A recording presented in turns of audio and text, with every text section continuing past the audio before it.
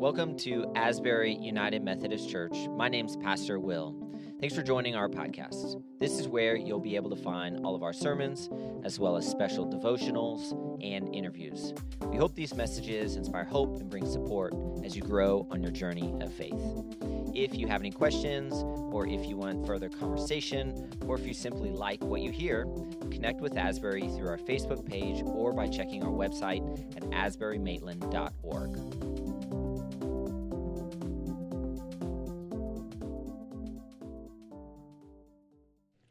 Well, years ago, there was a story in the Canadian version of the Reader's Digest, and the story was about a wild moose that got loose and wandered into a residential area of Calgary, Canada, which I found out as I was doing some preparation for this message happens pretty often up in Canada.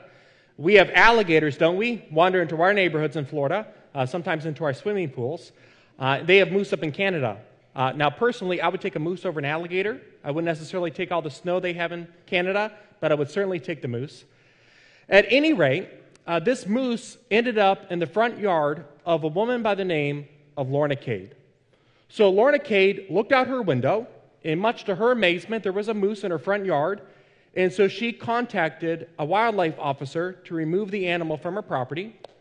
So the officer came out, and for the next 2 hours, how many hours? 2 hours, this officer tried his very best to encourage the moose to go back into the woods, but to no avail. He was not having any kind of success. That moose was stubborn. He would not budge, would not move. The officer had no other choice but to take a tranquilizer dart and to shoot the moose. So that's what he did. He shot the moose. The moose understandably freaked out, ran away as fast as he could. He got kind of wobbly and then ended up falling down on another person's lawn nearby. Well, the reporters who were covering this story, because of course there were reporters covering this story, they interviewed the woman upon whose lawn the moose had fallen down. And they asked her, well, what do you think about all this? What do you think about this moose collapsing on your lawn? And she said, I'm surprised, but to tell you the truth, I'm not nearly as surprised as my husband's going to be. And they asked her, well, what makes you say that? And she said, because he's out moose hunting right now. If you're looking for a good definition of irony, there you go. That man went looking for a big moose, and yet a great big moose came to him. And folks, on a much bigger, much grander, and obviously more profound scale, that's the message of Christmas. That's what we're celebrating this evening. That as human beings desperately try to search for God, Christmas proclaims the reality that in the person of Jesus Christ, the babe of Bethlehem, God from all eternity comes to us. Tonight is Christmas Eve, and Christmas Eve marks the end of Advent. Advent is the season of preparation, the 4-week season of preparation that leads us into Christmas time. And during the season of Advent, our congregation here at Asbury has been journeying through a series of sermons called The Characters of Christmas. The Characters of Christmas. We saw the bumper video just a moment ago. The graphic is up here on the screen. In these messages, we have been looking at, we have been exploring, examining some of the various characters of the Christmas story, hoping that by doing so, we will enrich our understanding of the sacred story in Scripture. Now, to catch us up, so far in these messages, we have looked at Elizabeth and Zechariah. And who did Elizabeth and Zechariah become the parents of? John the Baptist. John the Baptist was who? He was the forerunner of the Messiah. He got everybody ready for the coming of God's anointed one. We have looked at Mary and Joseph. We have looked at the angels. We have looked at the shepherds. Well, tonight, as we conclude this series, we now come to the greatest figure of all. And who would that be? Jesus. Jesus, I love that. Jesus, whose birth marks the arrival of God in our world. It's interesting. In essentially every other religion of the world, humankind is desperately trying to look for God, trying to find some essence of God, some semblance of God. But Christianity is remarkably different. Christianity is built on the truth that when we human beings were lost in sin and brokenness, unable to get to God, that in the person of Jesus, Almighty God drew near to us. The Apostle John was a disciple of Jesus. He was one of the 12 disciples. He was also an author in Scripture. In fact, he wrote my favorite gospel, and that would be the Gospel of John. So listen with me to what John writes here in the opening page of his gospel. This is from John chapter 1. We're going to start in verse 1. The words are up here on the screen. In the beginning, the Word. And when John says Word, he's referring to Jesus the Son. In the beginning, the Word already existed. The Word was with God, and the Word was God.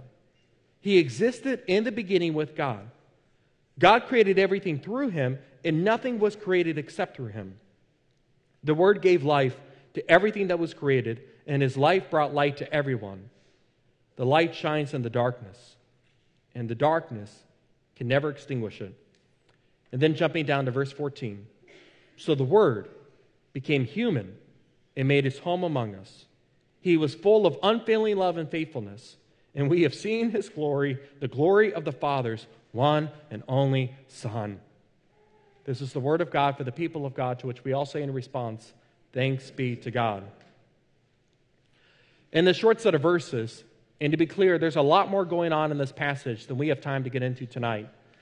But in this short set of verses, John is basically describing in a nutshell the miracle of Christmas. That from before the beginning of time, before anything existed, before this universe existed, before planets existed, before stars existed, before plants or animals or people existed, Jesus existed with God the Father and God the Holy Spirit. As Christians, we call this teaching the Trinity. The Father, the Son, and the Holy Spirit. Jesus is one of the persons of the Trinity, the Godhead. There has never been a time in which God did not exist. Therefore, there has never been a time in which Jesus did not exist. And everything that was created, John goes on to tell us, came into being through who? Through Jesus the Word. And then, at a particular point of human history that we call Christmas, Jesus the Word, the Son, took on real flesh and blood. He became a human being like you and like me. Folks, make no mistake about it, the cries of baby Jesus from a manger in Bethlehem are none other than the cries of Almighty God. Jesus has come to show us God. There was a teacher named Samantha. Do we have any teachers here in worship tonight? Okay, few teachers. Well, there's a teacher named Samantha, and she taught at a Christian elementary school. And it was her job every year, because she did such a very good job, it was her job every year to direct the pageant, the Christmas pageant at the school with all the various children. And so during the rehearsal, Samantha would say the same thing every year to the kids. She would say, now listen, when you're up there on the stage, there's a chance you might get nervous, happens to the best of us. So if you forget your line, just make something up. Ad-lib, whatever you do, don't just stand there and not say anything at all. Well, it was the night of the pageant. Things seemed to be going pretty well. There were hardly any hiccups, any mess-ups, up until the end, when the Magi or the wise men appear. Do you remember the 3 gifts that the Magi brought Jesus? What were they? Gold, frankincense, and myrrh. And so the first child came up, and he said, Lord Jesus, here is your gold. And the second child came up, he said, Lord Jesus, here is your frankincense. The third child came up, he said, Lord Jesus, here is your... And he froze. So from the front of the stage, Samantha was whispering, say myrrh, say myrrh, say myrrh. The other kids in the back of the stage, they were whispering, say myrrh, say myrrh. But he didn't hear them. He was way too nervous. But then he remembered what his teacher had said. If you forget your line, just make something up. So this little boy nervously peeked into the manger, and he said to everybody, ooh, look at that baby. He's so cute and adorable. Doesn't he look just like his father?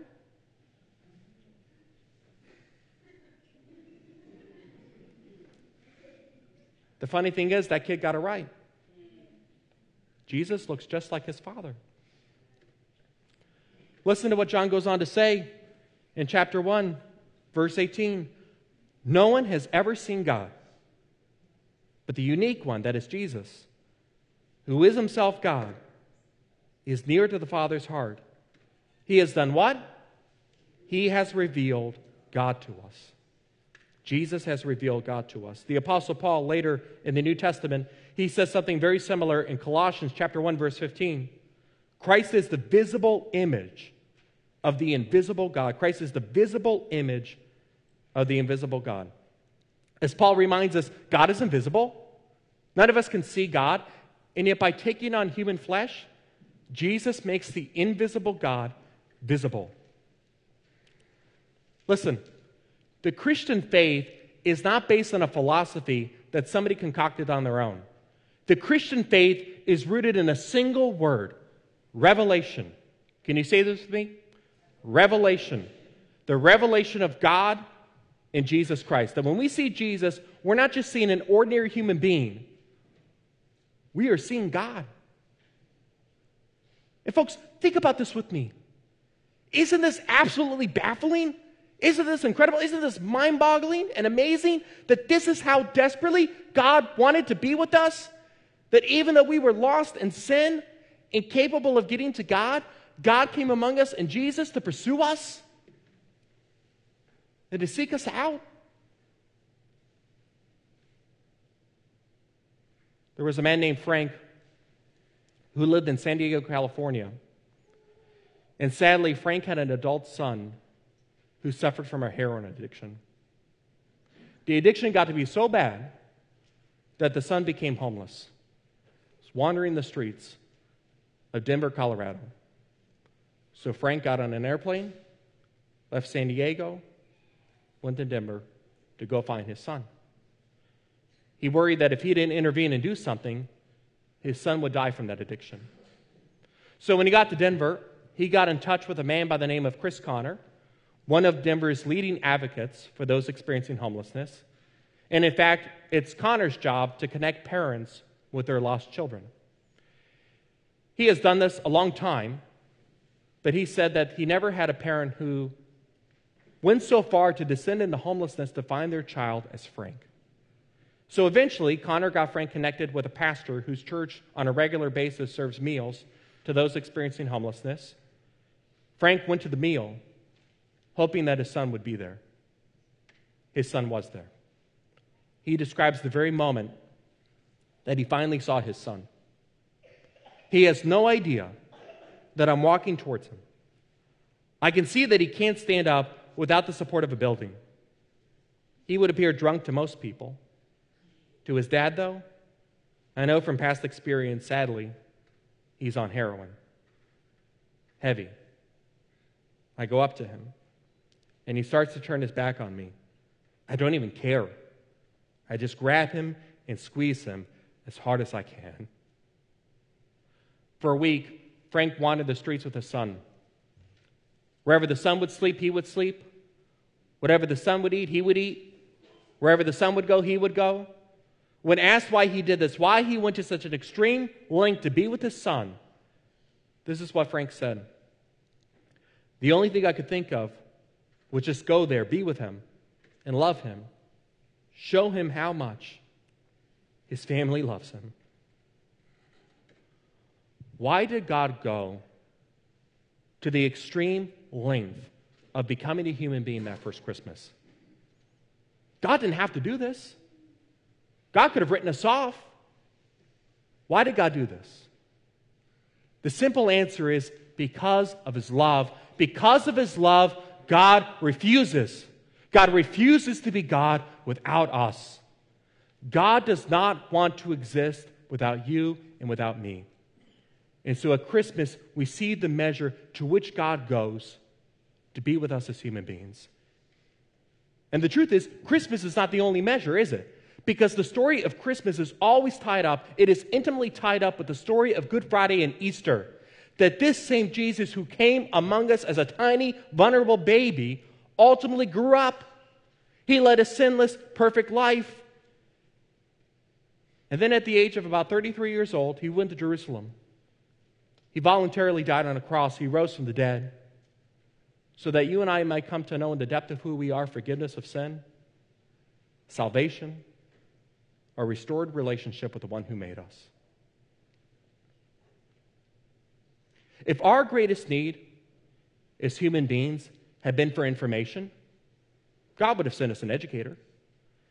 If our greatest need had been for money, God would have sent us an economist. If our greatest need had been for technology, God would have sent us a scientist.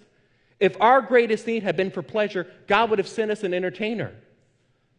But our greatest need, the need that you have and I have, that all of us have deep down, is for salvation. So God sent us a Savior, wrapped snugly in strips of cloth, lying in a manger. As the angel said to the shepherds that very first Christmas night, "For unto you is born this day in the city of David a Savior, which is Christ the Lord." All God asks that we do is that we receive the Savior. So that's the question. The one question I want to leave you with tonight. Have you received the Savior? Have you accepted Him? Yielded your life to Him? Have you said yes in the depth of who you are, the core of your being, to God's coming for you in Jesus? God desires nothing more than for you to do that.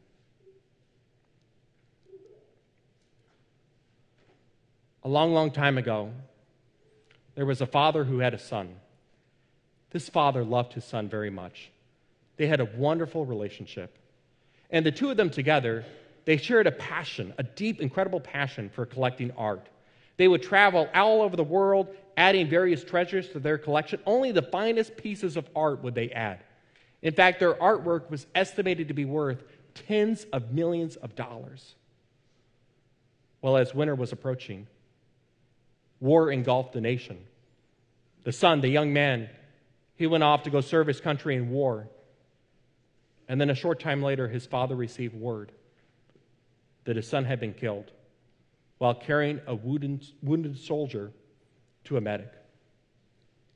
Understandably, the father was heartbroken. He was grief-stricken, overcome with sadness. And so as Christmas Day was approaching, he approached that holiday with a great deal of heartache. But then on Christmas morning, there was a loud knock on the door. So he answered the door. There was a man standing there with a package, and it was cold outside, so he brought the man inside. And the gentleman identified himself. He said, "Sir, I knew your son. I was with him in battle. In fact, I'm the man that your son rescued. He took me to a medic and was killed in the process. I wouldn't be standing here if it weren't for your son. And I know that you and your son were into art. I'm an artist myself. I have a gift I want to give you." And so with that, he gave him the package. The old man unwrapped it. The wrapping paper gave way to a portrait of the son that this guy had painted. The old man absolutely loved it. He immediately took it and hung it above his fireplace. It became his most treasured piece. And he had pieces by Van Gogh and Picasso, famous people like that. And even though technically this painting wasn't worth anything, he just loved it so very much. Then a short time later, the old man became sick, and he died. He had no other family members, and therefore nobody to leave his vast collection of art to. And so word got out that there was to be an auction on Christmas Day, on the 1-year anniversary of when he had received the painting of his son. So people got on airplanes. They literally flew from all over the world, and people were so excited. But then the very first piece that was to be auctioned off was not on any museum's list. Nobody knew about it. It was the painting of the son. And so the auctioneer said to everybody, "Okay, do I hear $100 for this painting?" Nobody said anything. "Come on, do I hear $100? Nobody said anything. Finally, this gentleman spoke up and he said, "Sir, why are you wasting our time? This painting's not worth anything. We don't want that. We want the Van Gogh. We want the Picasso. Give us the good stuff." And the auctioneer said, "No, I can't do that. According to the will of the old man, this is the first piece to be auctioned off. So do I hear $100? Nobody said anything. Well, then this other person spoke up and he said, "Well, I'll get the painting. I knew the son, and I want to give it a good home, and I don't have $100. How about $10? That's all I have on me. The auctioneer said, okay, $10. Do I hear any higher? Nobody said anything. Sold to this man over here. And then he took his gavel, slammed it down, and he said, that's it, the auction's over. People were blown away. What do you mean? Come on, is this a joke? Explain yourself. And the auctioneer said, well, it's pretty simple actually. According to the will of the Father, whoever has the Son gets it all. That's true tonight. That's true always. Whoever has the Son of God gets it all. God was so infatuated with you and me that he came among us in Jesus to be our Savior.